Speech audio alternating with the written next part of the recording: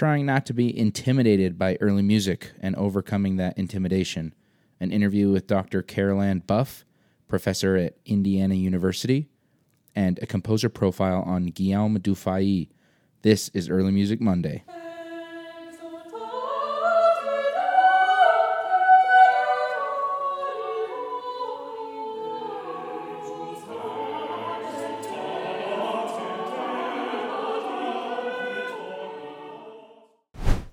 We've all been there. We've all met people that have been really intimidating for one reason or another, whether we perceive them as being smarter or prettier or more talented or more well-connected or more wealthy or fill in the blank.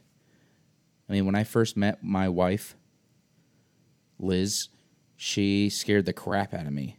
And she kind of still does sometimes because I just think she's way above me, but that's another story for another day. But when we approach early music, it doesn't have to be that way. I mean, it might be. Even for me, sometimes I still get caught in the trap of, I don't know, am I doing this right? Maybe I shouldn't do this piece because it has to be completely accurate and it has to be perfect and all this stuff. And something that Dr. Buff and I discuss a little bit more at length in the interview is about how a generation ago, perhaps, early music has been kind of something that's been perceived as a museum piece or museum art, where, cool, we discovered it, we make a definitive recording, and then we leave it, and that's it, just so we can have it to study some more, or when we're going through our music lit classes and we have it. But early music can really be taken out of the museum and made into a living work of art, as, you know, a genre, a time period as a whole, really. I'm not going to talk too long about it because, again, Dr. Buff and I talk about it at length, about how to overcome that. You know, you just do a quick Google search on something, get a couple of reference books, look up choral journal articles. You can take just 10, 15 minutes to look something up and be more knowledgeable about an early music piece or an early music composer.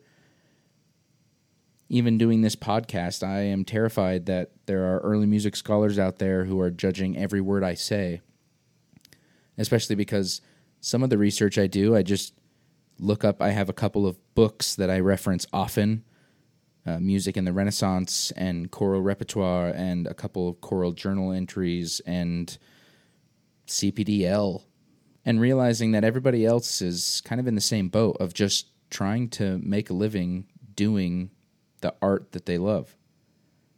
And early music is no exception. So when you're approaching as an audience member, as a singer, as a conductor, as a historian, a piece of music that you're unfamiliar with, particularly early music, there's just a couple of quick things you can do to familiarize yourself with it. You know, check out this book, Renaissance Music, by Alan Atlas. It's awesome. Check out Choral Repertoire by Dennis Schrock. That book is amazing. It's like an encyclopedia of choral music and, you know, gives a really brief bio and some pieces of music that are most well known by almost every composer you could think of choral music throughout history, starting from the medieval time and going all the way up to contemporary. And then don't let the unfamiliar intimidate you, because you don't have to be the smartest. You don't have to be the prettiest. You don't have to be the most well-rounded. You don't have to be the most athletic. You don't have to have the perfect gesture. All we're trying to do is to make those within our sphere of influence a little bit better because they came to our concert, or because they listened to us speak once, or whatever. And however big that sphere of influence is, that's awesome. So, and it's hard to just, cool, I'm just going to not be intimidated. That's not how it works. But, again, I think that there are perspectives that we can have a paradigm shift with regards to how we view early music that will help us kind of take down those walls and take early music off the pedestal.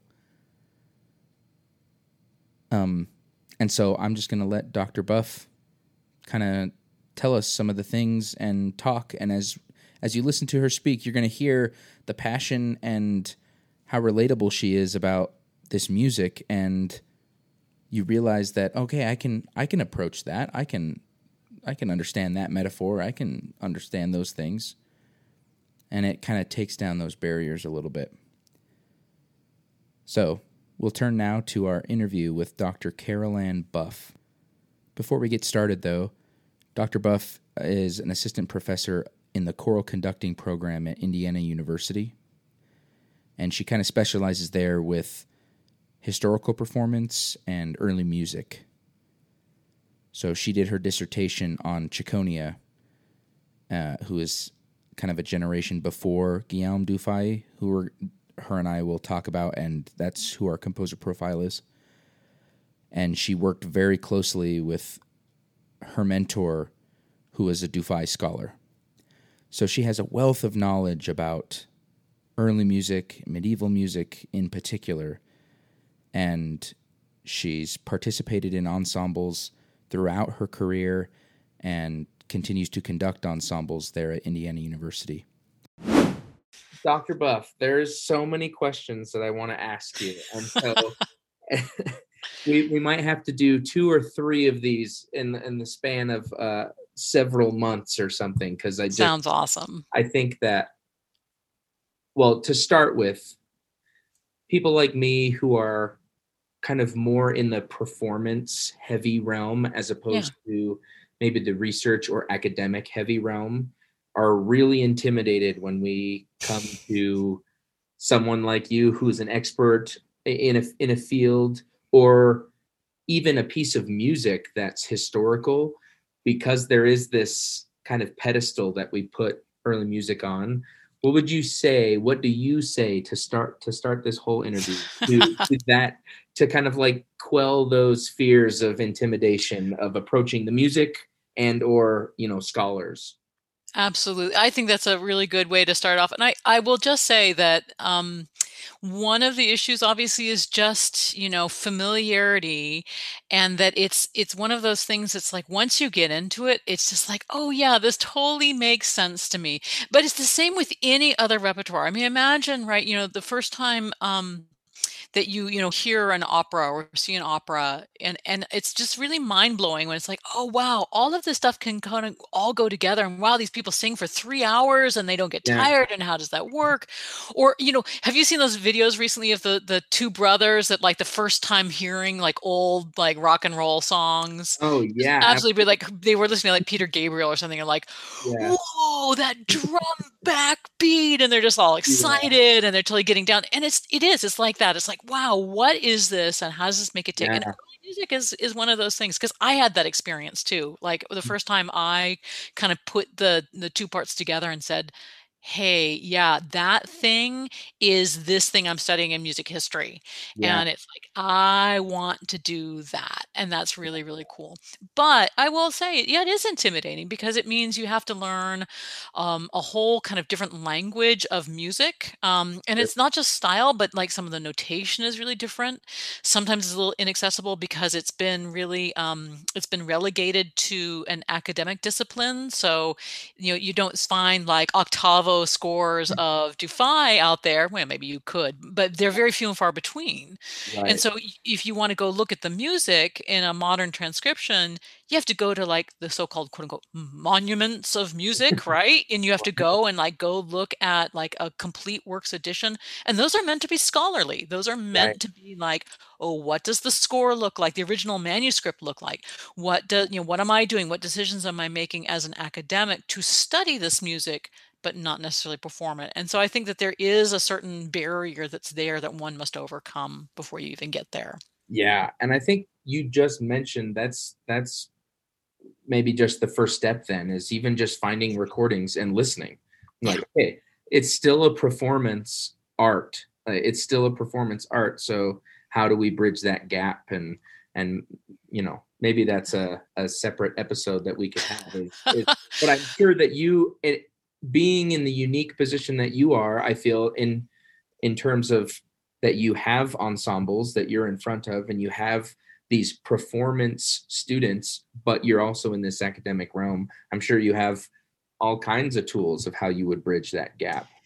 But it's very funny. One of the hardest things is just I always talk about like the sell, right? You have to go in and kind of sell it Yeah. before they're listening. Because again, we have students who are coming from all over. They have all sorts of different backgrounds. Some of whom are really interested in early music, or maybe have an inkling that they like it. Maybe they've sung some Palestrina, or maybe some earlier stuff, or William Byrd in church services, but they've never like encountered anything as early as I do. And it's like for them, I really have to kind of go in and say, okay, here's this thing and here's how it works, and let's just kind of try it out.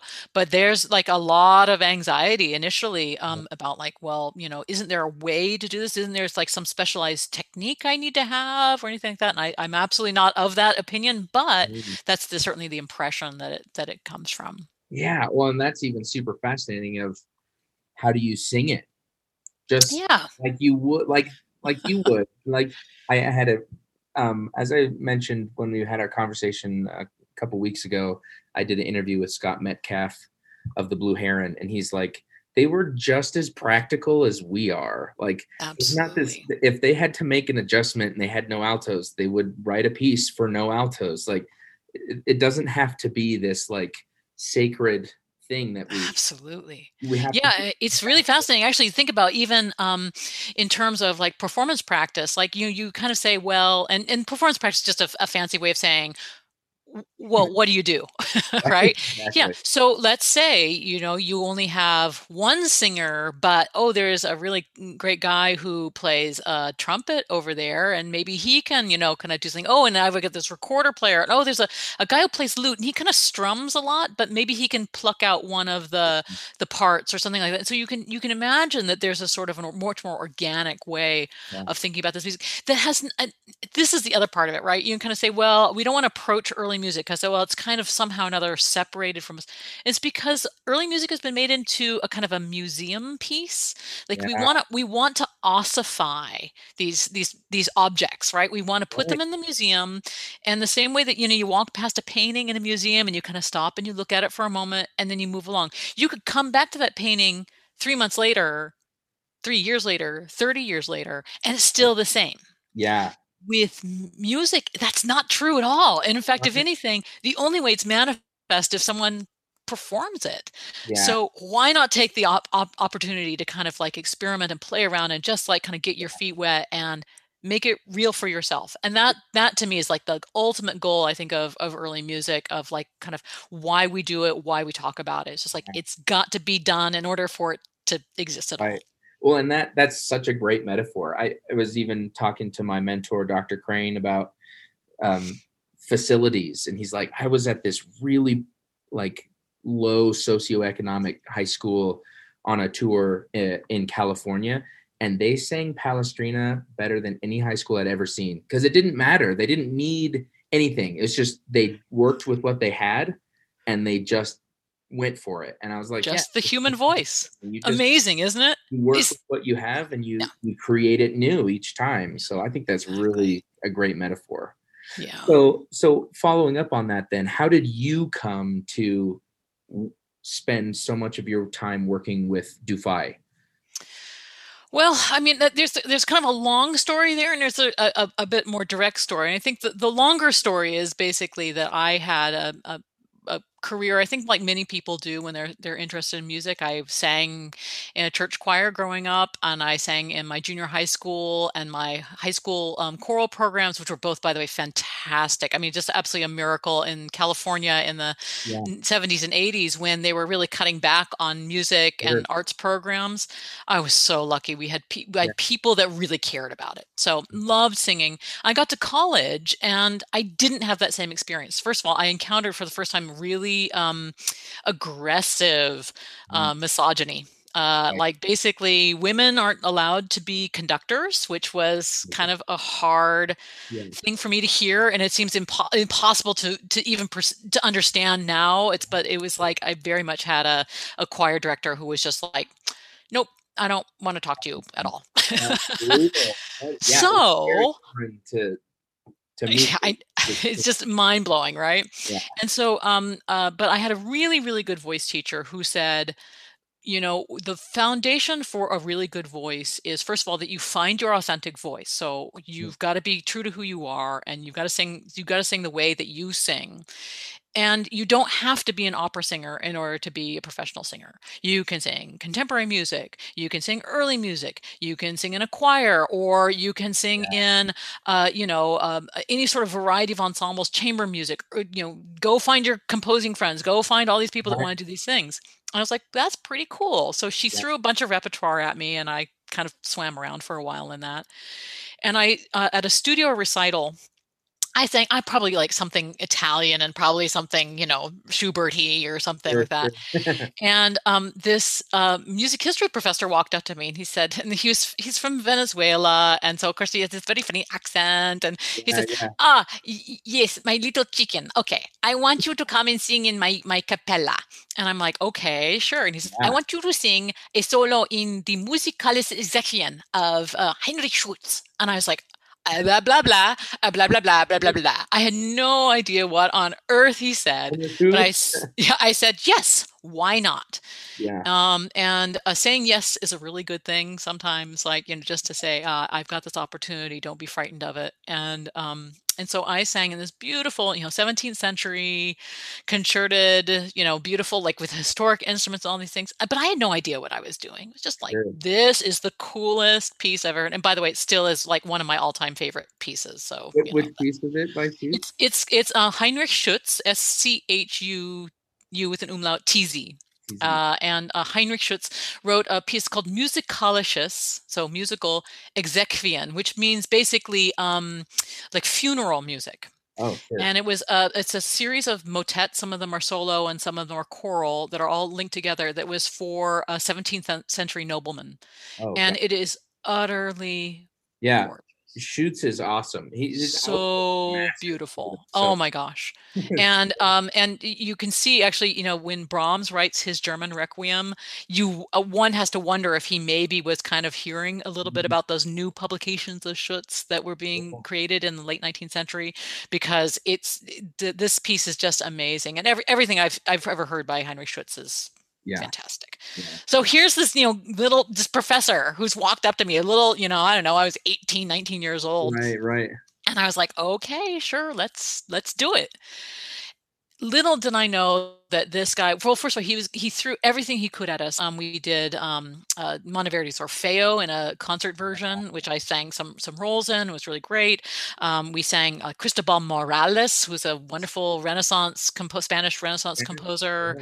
We did Beneventan chant, like a whole entire service for Easter morning, which, like, the chant from Benevento is unlike any other chant you've ever heard. It's not like the old Roman chant or like kind of the traditional Latin chant that we think of today, but beautiful, beautiful melodies that like no one else, I think, anywhere on the planet was singing this at that time. That's so cool. It turns out this professor is the expert on Guillaume Dufay. And his name was Alejandro Planchart. Very sadly, he passed away just over a year ago. But he was a dear friend of mine, my not only my professor but my mentor, and has been my mentor all the different kind of weird paths I've taken in my life. I just have to say, just as an aside, I think now that I'm of an age, I can say I don't think anyone takes a straight path in life. Yeah. Like, I think we kind of always get to something and there's a moment where we have to say, okay, I'm going to go this way or that way or that way. Yeah, exactly. And then you choose it and it's like, yeah, there's a bunch of what ifs, but you know what? We just land where we need to be. Yeah. And he was there at every step of the way. In fact, and probably when after college, when like the whole earth kind of opened up and the ground dropped out from underneath me, and I fell into a really, really big pit of my own making, by the way, but totally a big hot mess. Yikes. He was there at the end of that as I was kind of like crawling out again, and he said, "Yeah, hey, do you like this early music thing? Because you could do it." And Wow. I said, "How do I do it?" And Yeah. he said, "Well, remember that ensemble that you really liked? It's called Ensemble Project Ars Nova. They are a really wonderful group. They do 14th century music. Here's a CD. Go listen to them." And it was the CD of Ars Magis Subtilior. It was like Oh yeah. all of this late 14th century, Yeah. super complicated Mannerist Oh, style music. And my mind was just absolutely, I was like, this is even crazier than anything we did in Capella, right? right. So, Absolutely. and it turned out they were in residence at a little tiny conservatory in Cambridge, Massachusetts called Longy School of Music. Oh wow. And at that point, I said, I could, they offer a degree, a master's degree in early music performance. Huh, this is interesting. And so I went to Longy and kind of threw myself into early music. So as I say, I had this little kind of inkling that something was really cool going on by working with this professor in Dufay, who worked on Dufay. Yeah. And then I met two other people who were just as excited about early music as I was, and they became my great dear colleagues and dear friends. So a soprano and a tenor, and we put together our own little ensemble called Liber Unusualis. Oh nice. Kind of playing off, the Latin Yeah. chant book, right? Hee hee hee.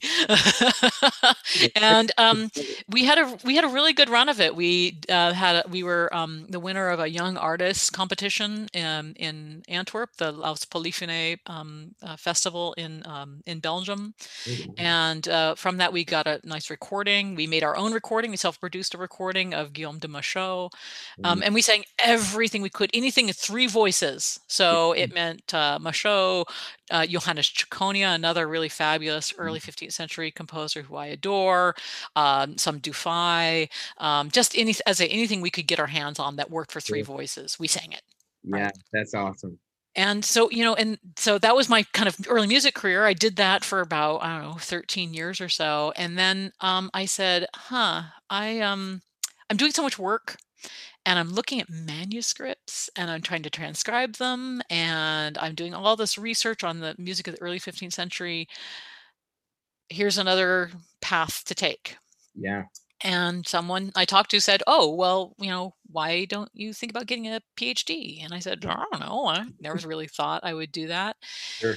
And so I applied kind of all over the place, and I ended up going to Princeton University and got a PhD in musicology. I didn't only study Dufay while I was there. In fact, my dissertation is actually on Johannes Ciconia, so it's just one generation or so before Dufay, but was a huge influence on the early music, early works of Dufay. So there's obviously some connections there, and a big chunk of the dissertation that was a kind of like, what were the influences, and then I wrote an article kind of based on that similar research for a book in honor of Alejandro Planchart. So there's a chapter there on Dufay and musical style. Great. And so it's kind of like that's what it's been. So the PhD was just a it was a little tough because I had to make a decision between how much performing I was going to do and how much kind of academic work I was going to do. And so, I really pulled back on performance. I haven't done as much as I would love to do. And I keep on saying, "Oh, I'll do it, when I get settled." And it's like, yeah, well, You never really settled. doesn't end. I still have homework to do. Well, it's actually really interesting. I have a really good friend who I actually did an interview for one of these episodes, who is doing her doctorate in musicology from Princeton right now. Oh, fantastic. She did her undergrad in choral ed, and so she literally just quoted you of, "I don't get to do as much performing as I'd like, but I will one day." She said the exact same thing, and she's got this stack of books next to her, and I'm just like, it must be a thing that musicologists battle. But that's so profound to me, because the perception from, in my music in the Renaissance class at BYU in my master's degree was, there was 4 of us was all. Two of them were the two musicology students, and then two of us were the choral conducting grads who needed our elective. So we just assumed that, and one of them wasn't really a performer. He really was just much more of the academics. So I think that we have this kind of false impression that there's not much emphasis in performance, or that musicologists don't understand performance, and we don't understand them, and there's this divide that I don't think has to be there sometimes. And yeah, I mean, there's so many this that is are like you that do performance really well and love it.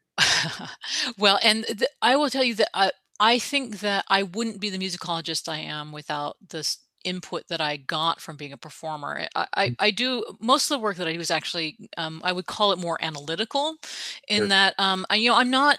I am looking in archives, but I'm not like digging through like pay records, for instance. Like some musicologists do that, by the way. They and oh my gosh, I bow to them, right? They go through. In fact, one of my favorite stories of Alejandro Planchard is he went to Cambrai one summer and he came back and he was like, oh, la, la, la, la, I found Dufay's pillows. I'm like, what on earth are you talking about?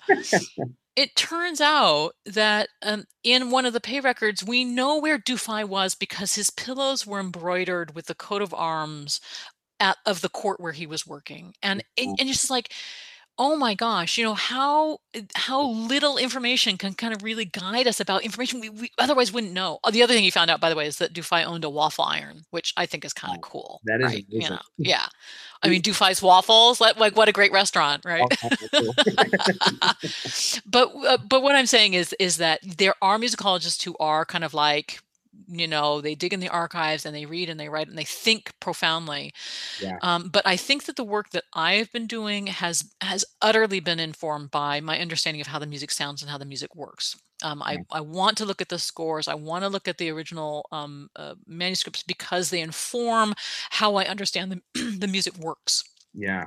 And that to me is super, super important. Like that I can hear I can imagine what this feels to sing. And I think that that's a really, really important aspect of my distinctive way of doing musicology. And I think it's really important. I think it's good to have both those skills. I do too. And I think from my perspective, who am more on the performance side, I do the same thing in reverse of how this works, how these lines work, how they thought about it when they composed, totally influences how I perform it. If I'm doing a Whitaker piece, he is definitely thinking vertically, but these Renaissance people were not. So exactly influence our performance that way with that kind of influence. And so absolutely, whereas most performers don't really like doing research, I love it. That's where we can kind of bridge the gap on.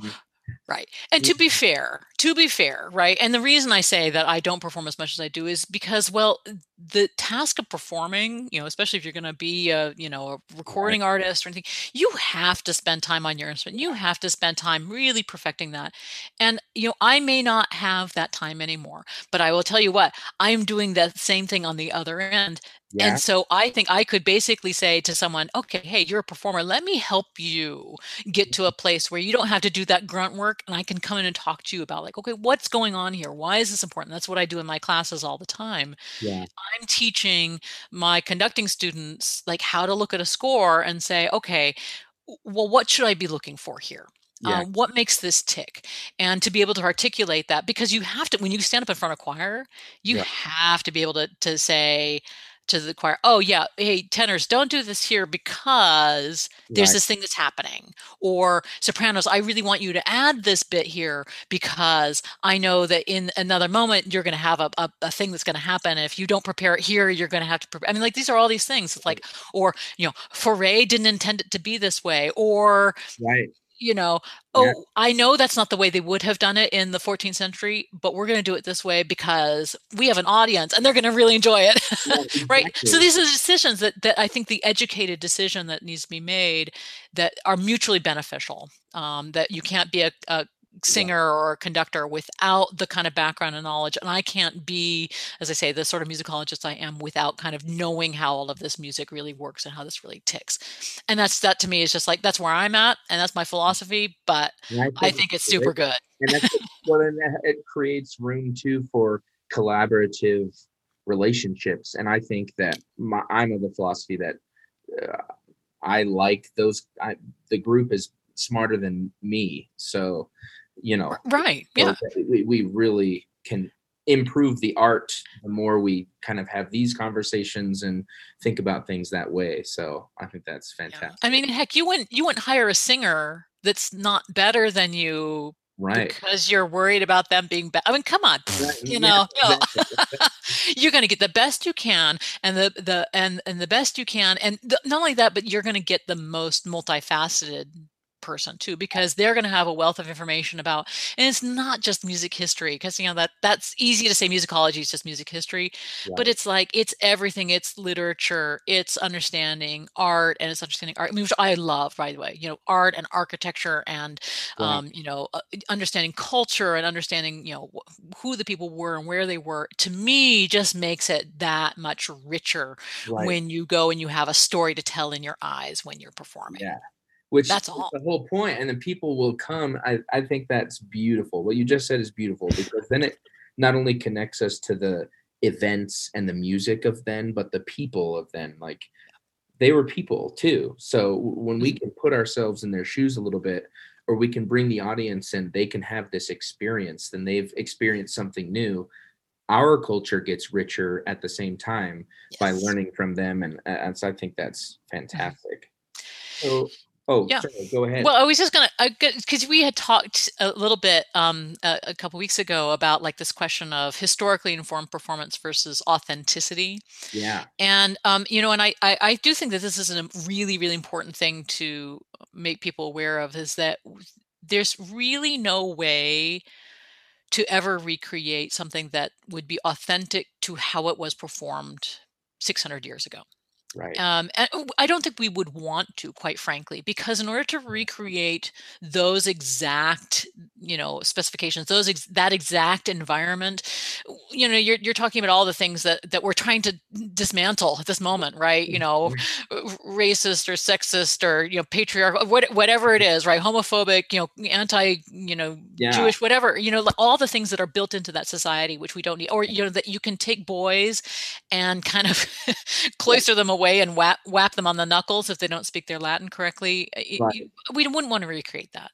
Right. But I do think that there is something to be said about all the information that we collect, and everything that we add into the pot and kind of mix it together presents, as I say, this multifaceted performance.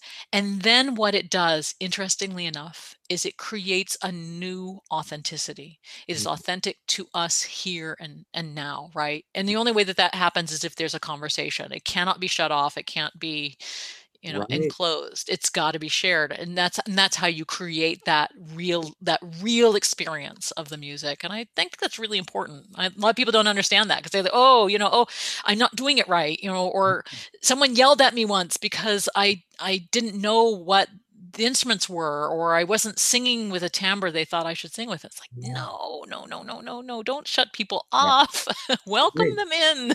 Yeah, exactly. And I think that, Yes. well, even just so, Sound of Ages, the choir that I conducted, we did ACDA Western Division just in March, and we did Dufay's Nupe Rosarum Flores. Fantastic. And we had the two tenor lines with sack butts from BYU's early music instrument archive, and trombone players play them from the balcony. It was incredible.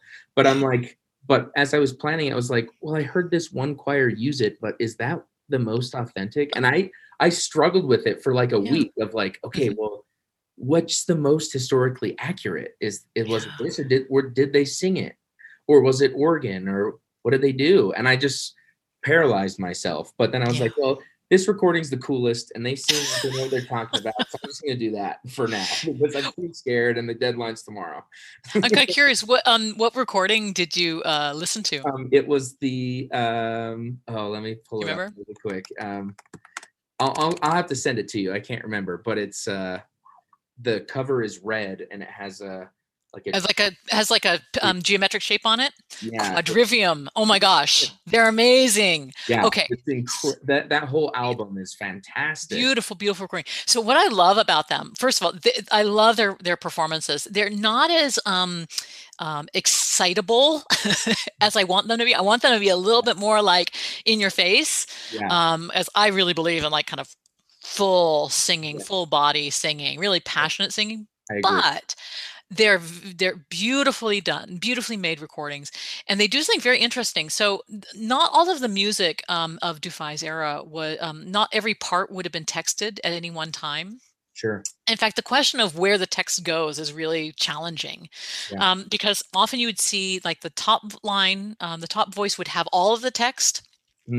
The second line might have some of the text, or maybe it's in a different place in the score than you might, because remember, they didn't write these in score, they wrote these in separate parts, right? So you'd see a part book, well, actually not even a part book, but like a choir, what we call choir book format. So on the left side of the you have a book and it has an opening, right? So when you open the book, there's like a seam down the middle, and on the left side of the page you'd have like the highest voice and maybe that one of the tenors.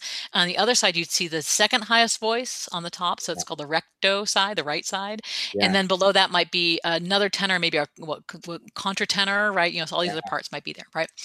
So you're not looking at anyone else's part, so the text might be kind of all over the place. And not only that, but the tenor parts might just be written out, and they might have just written it, I don't know, one time, but then written a little bit of instruction that says, the second time you play this through, go twice as fast.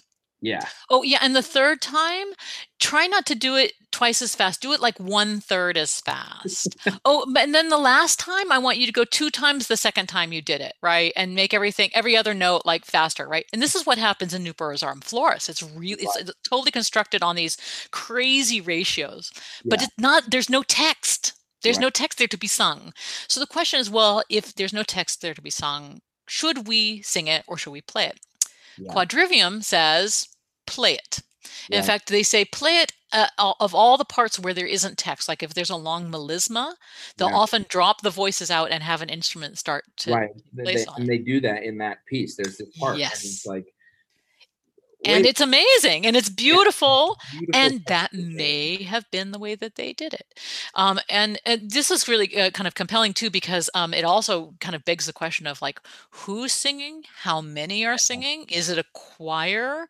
That particular piece was for the dedication, I think you know this, right? It was the dedication of the Duomo, the cathedral in the center of Florence, and it's still there today.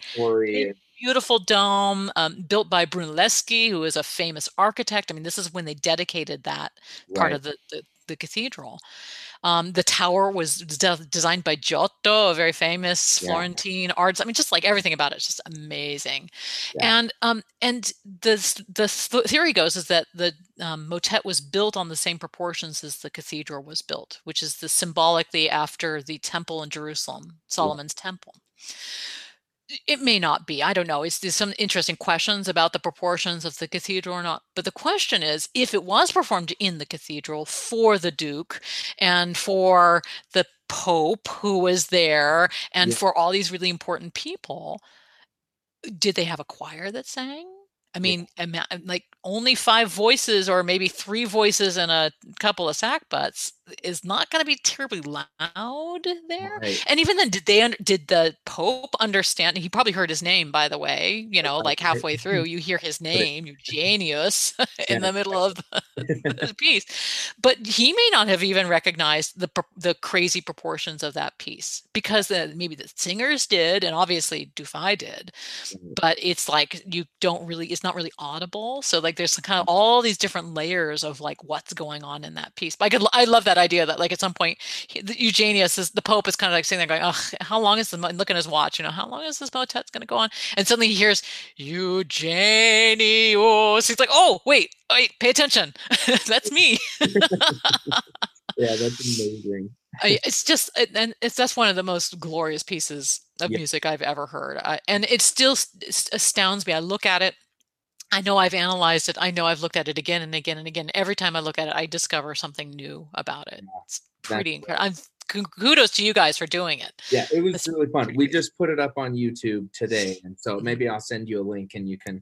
We don't I'm not sure if we'll add up to or live up to quite to quadrivium, but I had some pretty killer singers, and so it was a real. And we were the first performance of the day. It was like 7:30 in the morning when we warmed up. Our performance was at 8, and so it's like the sun was just coming in through the stained glass. It was a pretty cool experience, though. Fantastic. If you want to hear another, a more robust, if I may, performance of it, you should check out Huelgas Ensemble. Paul von Navel. This probably, I want to say in like the 90s we recorded this, and he does some really adventurous things. But boy, when those trombones come in, whatever the brass instrument he has, it's just like, whoa, that's so amazing. That's cool. Yeah, I'm definitely going to do some research on the Huelgas Ensemble. Huelgas, yes. Belgian. Cool. Yeah, so, very, very cool. To another question about, and we've kind of touched on it and kind of hinted at it, but not just Dufay, but what it musically and maybe non-musically, what are some things that you think are still particularly relevant to today's choral art and life that we have that are kind of made manifest in those composers of back then? Yeah, that's actually a very, very good question, because we do kind of struggle at times, like with what our heritage is like, and you can, in fact, you can get into really dangerous territory pretty quick. If you say, well, we're singing it because it's our heritage, which is obviously exclusive, and you don't want to go that way. And a lot of people say, well, it's not relevant. Who cares about the Middle Ages? In fact, you'll see that it's hard to fit in the Middle Ages at all in music history courses or general history courses, right? I mean, I think it's because it's ever expanding. I mean, I know I do, right? I have a course I have to teach from technically from the Renaissance, so Dufay gets in there. But I put in earlier stuff too. Don't tell anyone. But choral music from the beginnings of polyphony all the way through today. And so imagine, this semester is 1900 to today, which is 120 years of really complicated, crazy, hard music, and I'm struggling. I pick too much stuff all the time, over ambitious, and I want to share so much. But you say, well, what's the connection? Well, I think that the most important thing is to remember that we are constantly exploring kind of like at 3 levels, right? What does the composer think? What was the composer doing? How do they create this music?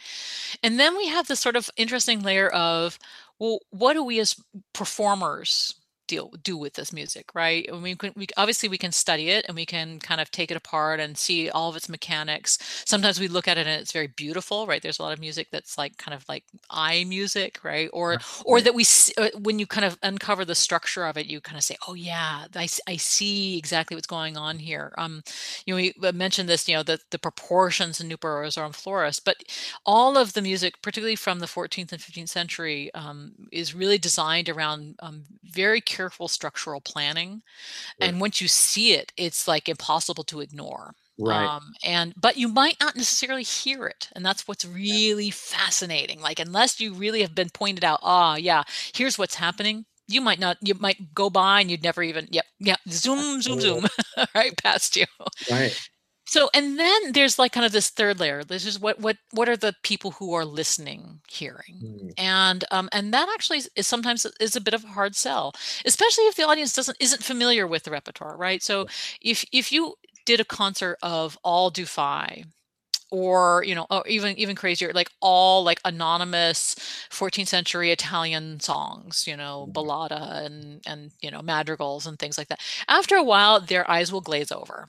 Right, exactly. They just will. But the same way of any program, right? Imagine if you did, okay, we're all going to do Webern, right? And you kind of say, okay, I love Webern, but I got to get me some, something else going on for a while. Yeah.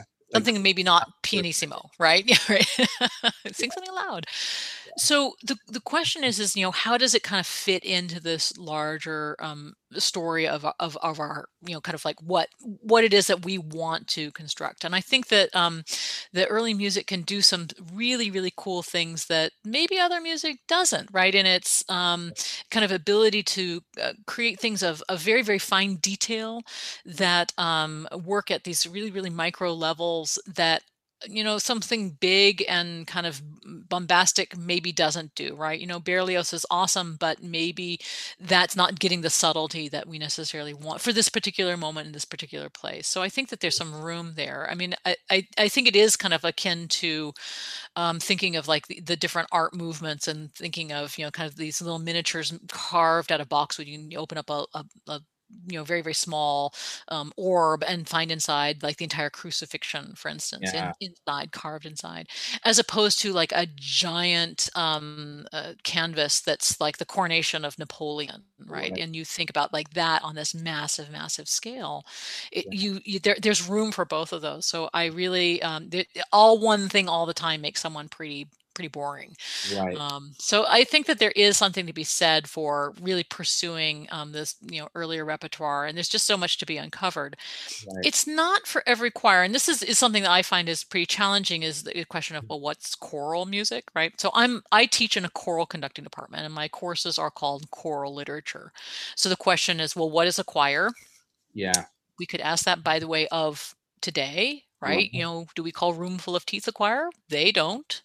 Right. They call themselves a band, right? Or, an ensemble of some sort. So, even if maybe Guillaume de Machaut was not sung by a 40-voice choir, Right. what does that ensemble actually entail? Is it all vocal? Is it not? What do we do with this sort of thing? Right. I mean, Palestrina's choir probably wasn't all that big either. So Exactly. you've got to make your balance and checks and balances somewhere along the way. Sure. So I think there's room for it, and I think there's like a really good market that says that this isn't necessarily inaccessible. Right. Some of it's hard, and some of it's really challenging. As I say, I still uncover things about Nuperus Armifloris every day, Yeah. but not everything is so challenging that it can't be accessible to a modern ensemble. Yeah, and I think what you said is, and I think, well, yeah, a lot of what everything you said is things that resonate with me, but I think some things in particular that are important, I think, because again, I just put myself back in when I was at BYU, Idaho, doing my undergrad, and I was just, I just picture myself in music theory class. We're doing dictations, and we each have a portion of the board, and then we go to our music lit class, and we're like, okay, wait, who is this guy again, and who is this, and what is this? And it all just seems like, can we just sing my favorite song? I just want to get on stage and sing my favorite song.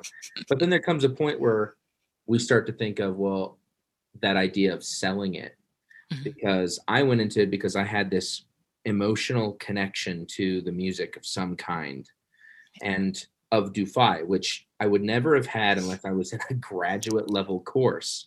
But we can help facilitate those kinds of experiences for our singers and our audience members to show them that, like we mentioned before, that society and people, while we may have come a long way, are not really that different.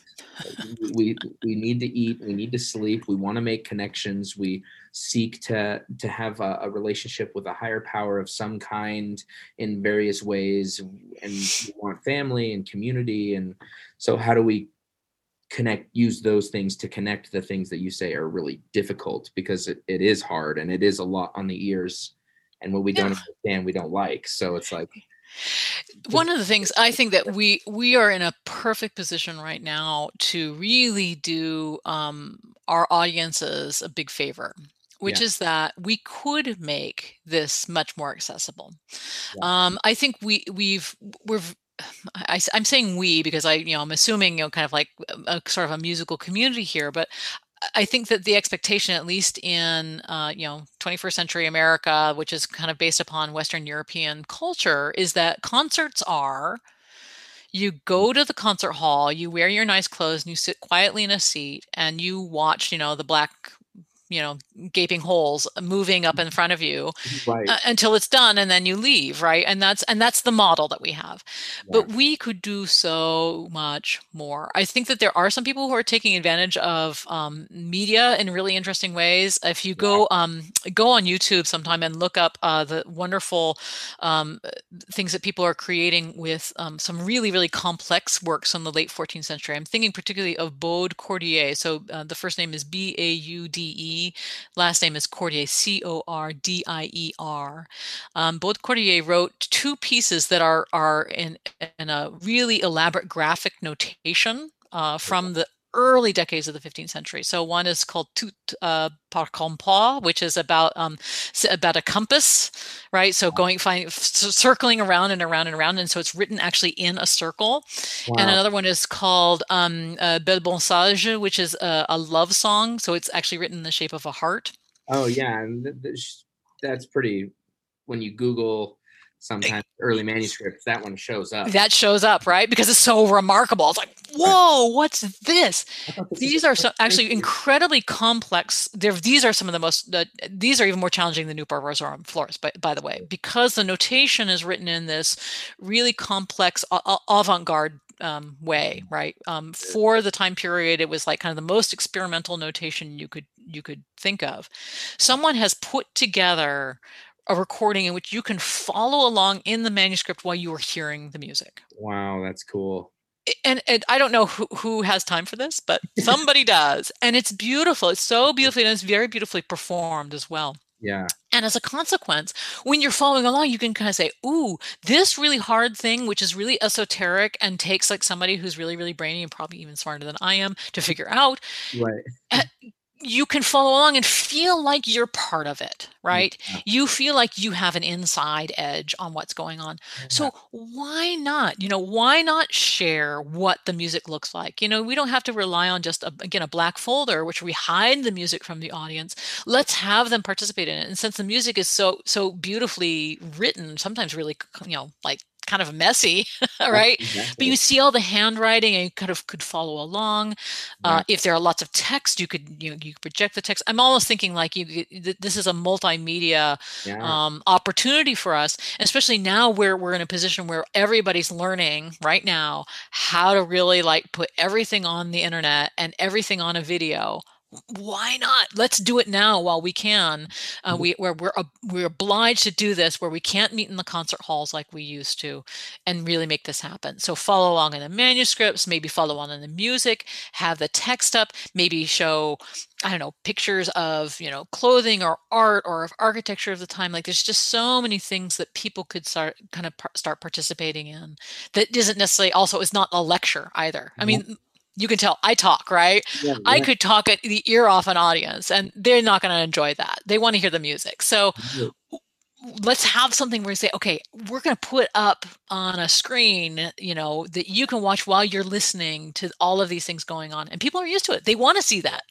Yeah. They are used to the multimedia. Absolutely. And do it now. So then when we go back to live performances, we've created a new product, basically. I mean, I can get into business theory all I'm an entrepreneur in my head too, and so I'm just like, wait, we had to change our product and our customers are kind of thing. But I really loved what you said of invite them in to the process, to they exactly feel like they're part of it. Well, and yes, buy-in. Right. And it's part of the buy-in. And it's like, this doesn't need to be a secret society that only intelligentsia can get to. And people can quibble, right? I think that there's something from the 14th century itself, which is like, well, who listened to this music? And there's kind of arguments on both sides. But I think the consensus is it was probably really, really, really smart people like, university, students who did this stuff on their free time, right? They sang in the university churches or, in Paris, right? They sang at Notre Dame, right? Yeah. But in their free time, they were experimenting with all of these things and kind of having fun putting together motets. So they were probably pretty well educated, but they had an inside track, right? So let's give people an inside track so they feel like they're a part of it too, and they can start figuring it out for themselves. Because now in the modern world, the there's so much we're trying to get rid of classes, and we have the means to do it more of like anybody can go and be anything if and they might not know the way. And like my experience, I would never have pictured myself starting a group of my own, let alone a group that kind of specializes in early-ish music. And it's very kind of loose terms, but again, writ large. exactly. But because I had such an incredible experience with it, but who would have my master's when I got to BYU, I was much more of a composer at heart. I almost went to film school for film composition and was much more in that kind of mindset. But choir was my instrument, and I loved like teaching and being in front of an ensemble. And so my professors took a chance on me, and like I would never have pegged me to be an early music person. So we don't know who in the audience or who in our ensembles or who in our classrooms are going to turn out to be. Well, just like you with your professor, who would have guessed that you would be a really influential like professor at this large university with such great influence and the passion that you have at that time, right? We don't know. So our job is just to kind of do what we can with what we have and to as many people as possible and help them have an experience. So absolutely. And there's so much music out there. Oh gosh, this is a zillion years ago now, probably about 15 years ago. I was part of a panel on like the future of early music, right? So so the early music, there was actually a movement, right? There was this kind of early music revival. It started in the 60s, but really kind of came to its apex in the late 80s and early 90s. And so I think there was kind of this sense that there was a waning away from, historically informed performance, or maybe we'd done it all and no one needs to do it anymore. Yeah. And someone said, yeah, it's like, you're afraid you're going to pull the brick out of the wall and the whole thing's just going to like, I'm going to do this one last piece and everything's going to, crashing around us. But it is so apparent that there is way, way, way more that could be done, that can be done.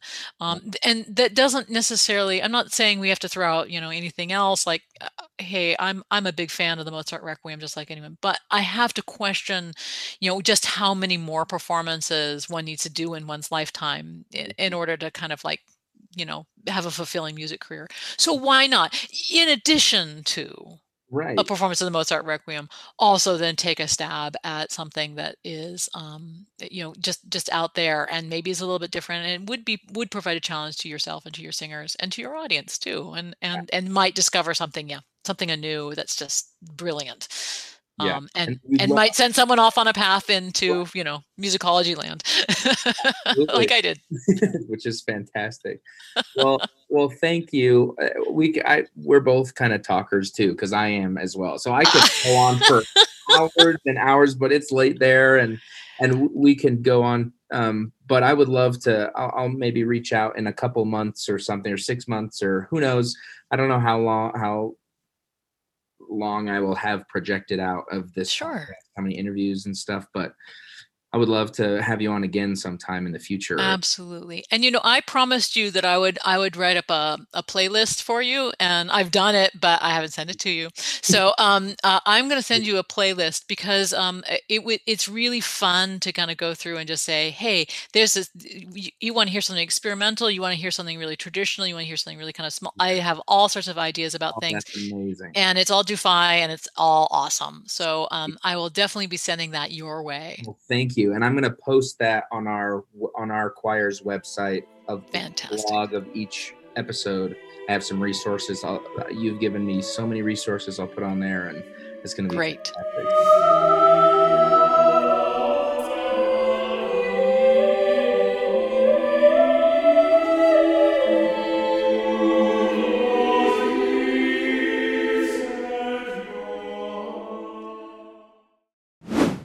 Guillaume Dufay. Now, Dufay is often regarded as one of the key composers for transitioning the Western world from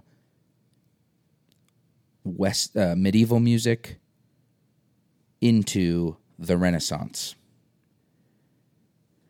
In one of my in my music in the Renaissance class during my master's degree, our tests were 3 hours long, and they were 2 questions. For example, one question was, and I can't remember now, but how does such and such piece by Dufay represent the transition between the medieval and the Renaissance time period? And our professor was like, I highly recommend you take the full hour and a half. And so I wrote, handwritten test, and it was like a 10-page paper just going off about some piece of music by Dufay and how it was transitional. And I could bore you to death about how that, about the details of that, but I won't do that, but I'll explain a couple of key elements. He really started to, if you take a 10,000-foot view approach to medieval music versus Renaissance, one of the key ingredients would be kind of organization. And without getting into specifics, if you just go off what you hear, Renaissance music sounds more organized and formal. There's a stronger sense of meter. There's a clearer sense of rhythm. There's clearer moments of text, kind of perception. So Dufay's music, early Dufay is really in that organized chaos medieval style with isorhythmic motets and dense polyphony and all those things. And his later music sounds much more like the Renaissance. He was kind of hailed as a genius in his time and had a lot of connections with a lot of high-profile composers all over Italy and France, and also even some English composers. And he was the first composer to be known as a cosmopolitan. He's unusually well-traveled for that time especially. He moved several times back and forth as well between Savoie and his appointment in the papal chapel because of the political unrest. And so this was super fascinating to me too. He ended up working for 2 different patrons who were on opposite sides of the political fence. So it would be like if Donald Trump and Joe Biden had both hired him to be their composer, and he knew which way the political winds were shifting and he had an uncanny ability to kind of foresee things that were going to happen in the future. And he was really a prudent guy. So I found that super interesting. His most famous piece, Nuper Rosarum Flores, was composed for the dedication of the cathedral dome in Florence, and this led to more appointments and things. So even though he was hailed as probably the most gifted composer in his lifetime, once you get about 25 years after his death, his music was essentially not performed anymore, which is kind of sad. And I found that kind of depressing. But it made a resurgence, again, in this early music movement that happened about a generation before us. So, Dufay, if you take a look at, for example, a beginning piece, or, what I would qualify as a beginning piece, is Ave Regina Celorum. And it's a 3-part piece, kind of originally for alto, tenor, and bass ranges-ish in modern kind of voicings.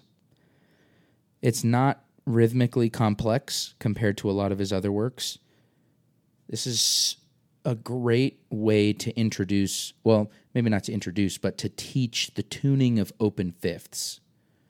There's a lot of great moments you could pick out of this to serve as a warm-up. And getting two singers up to the front, have them sing a perfect fifth, or if you have a really good singer that you could sing with to demonstrate, and just have the students raise their hand when the fifth is perfectly in tune, and when the fifth is not in tune, put their hand down and see how the students react. And then, have them do it together, like pick a partner, go into the hallway or out the doors or something, or into a practice room and sing a perfect fifth together. See if you can hear when it locks together. Here's do, here's so, or here's 1, here's 5, or whatever method you choose. And I think it could be really cool for introducing that open sonority that really serves as the building block for the rest of Western musical history. The ranges are slightly wider than a lot of young singers could probably navigate, but if you moved it up a step or two, it would probably work, I think. You'd have to make maybe some adjustments with if you have, cambiata voices in the male voice department. You might have to change around with the starting pitch. But there's a lot of homophonic sections that are great for teaching that ear training and could serve as a really cool, diverse piece on your program, because not much music from this long ago is performed regularly. An intermediate piece, I would say, is Ave Maris Stella, which is soprano, alto, bass, baritone-ish, soprano, alto, baritone, SAB. Now, there's a great recording of this piece by the Eric Whitacre Singers on their single, The Chelsea Carol. I'll post a link to that on the blog, soundofageschoir.com.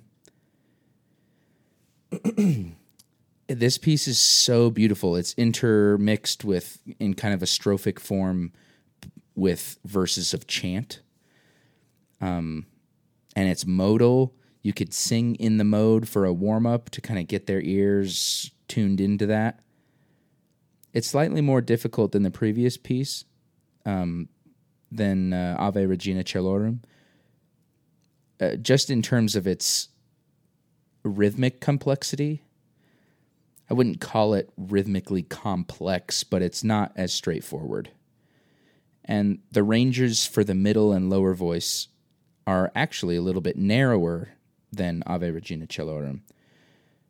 So the lowest voice I would voice maybe as a tenor 2 voice in the men's section as opposed to bass baritone. It gets kind of high. Or you could have it switch off. You could find moments where you could give it to the tenor 2s and then have the baritone sing it and kind of have them switch back and forth or something. And it kind of deludes the sense of meter, which, again, is all relative because of the metric paradigm that they had back then. But, it's so beautiful and ethereal, and it sounds really holy and magical. I love this piece. So go check out that recording. And for an advanced piece, I would say none other than Nupe Rosarum Flores. It's SATB-ish. Now, as was mentioned in the interview with Dr. Buff, there's moments where, the text cuts out. Was that performed by an instrument, or was that continuation of the word previous? We don't really know. And there's lots of different, interpretations of that. But this piece is a beast. It is an edifice. If you think of Il Duomo in Florence, for any of you who have been to Florence and you come in and you see the skyline and you see that huge dome, it's just amazing. There's no other word for it other than, not in the slang version, but truly awesome. And this piece struck me the same way. This is the piece that I was listening to. If any of you want to hear my story or have recently joined and didn't hear episode 1 where I tell my story, I was listening in class to Dufay, and this is the piece that I was listening to that literally changed my life and is what sparked the starting of Sound of Ages, and therefore started this podcast and got me into teaching my high school and junior high students early music more. This is the piece. And it is amazing. I won't go on and on about it because Dr. Buff and I talked about it a little bit in that interview, but the ranges are really odd for a contemporary ensemble. The meter is really complex and kind of convoluted at times. But if you study the score and listen to a recording, I'll also post Sound of Ages recording from our ACDA performance in last March of 2020 on the website, along with a PDF of my own performance edition. If you don't end up performing this piece anytime, that's okay. I just hope you can listen to it and feel the architectural edifice that it is with its isorhythmic motet structure and comparing it with, the building itself. So that would be an advanced piece. And his mass movements are also similar in their complexity that I would classify as advanced as well. So if you're looking for something by Dufay that's more advanced, that's where I would start. Thank you, everybody, for tuning into the show today. Hopefully you feel a little less intimidated by early music. And if not, hopefully you have some tools to become so, at least by grabbing onto one of the many things that Dr. Buff and I discussed. And hopefully you learned something from our composer profile on Guillaume Dufay. Be sure to like and subscribe on all of our platforms, give us a 5-star rating, and we'll see you next time on Early Music Monday.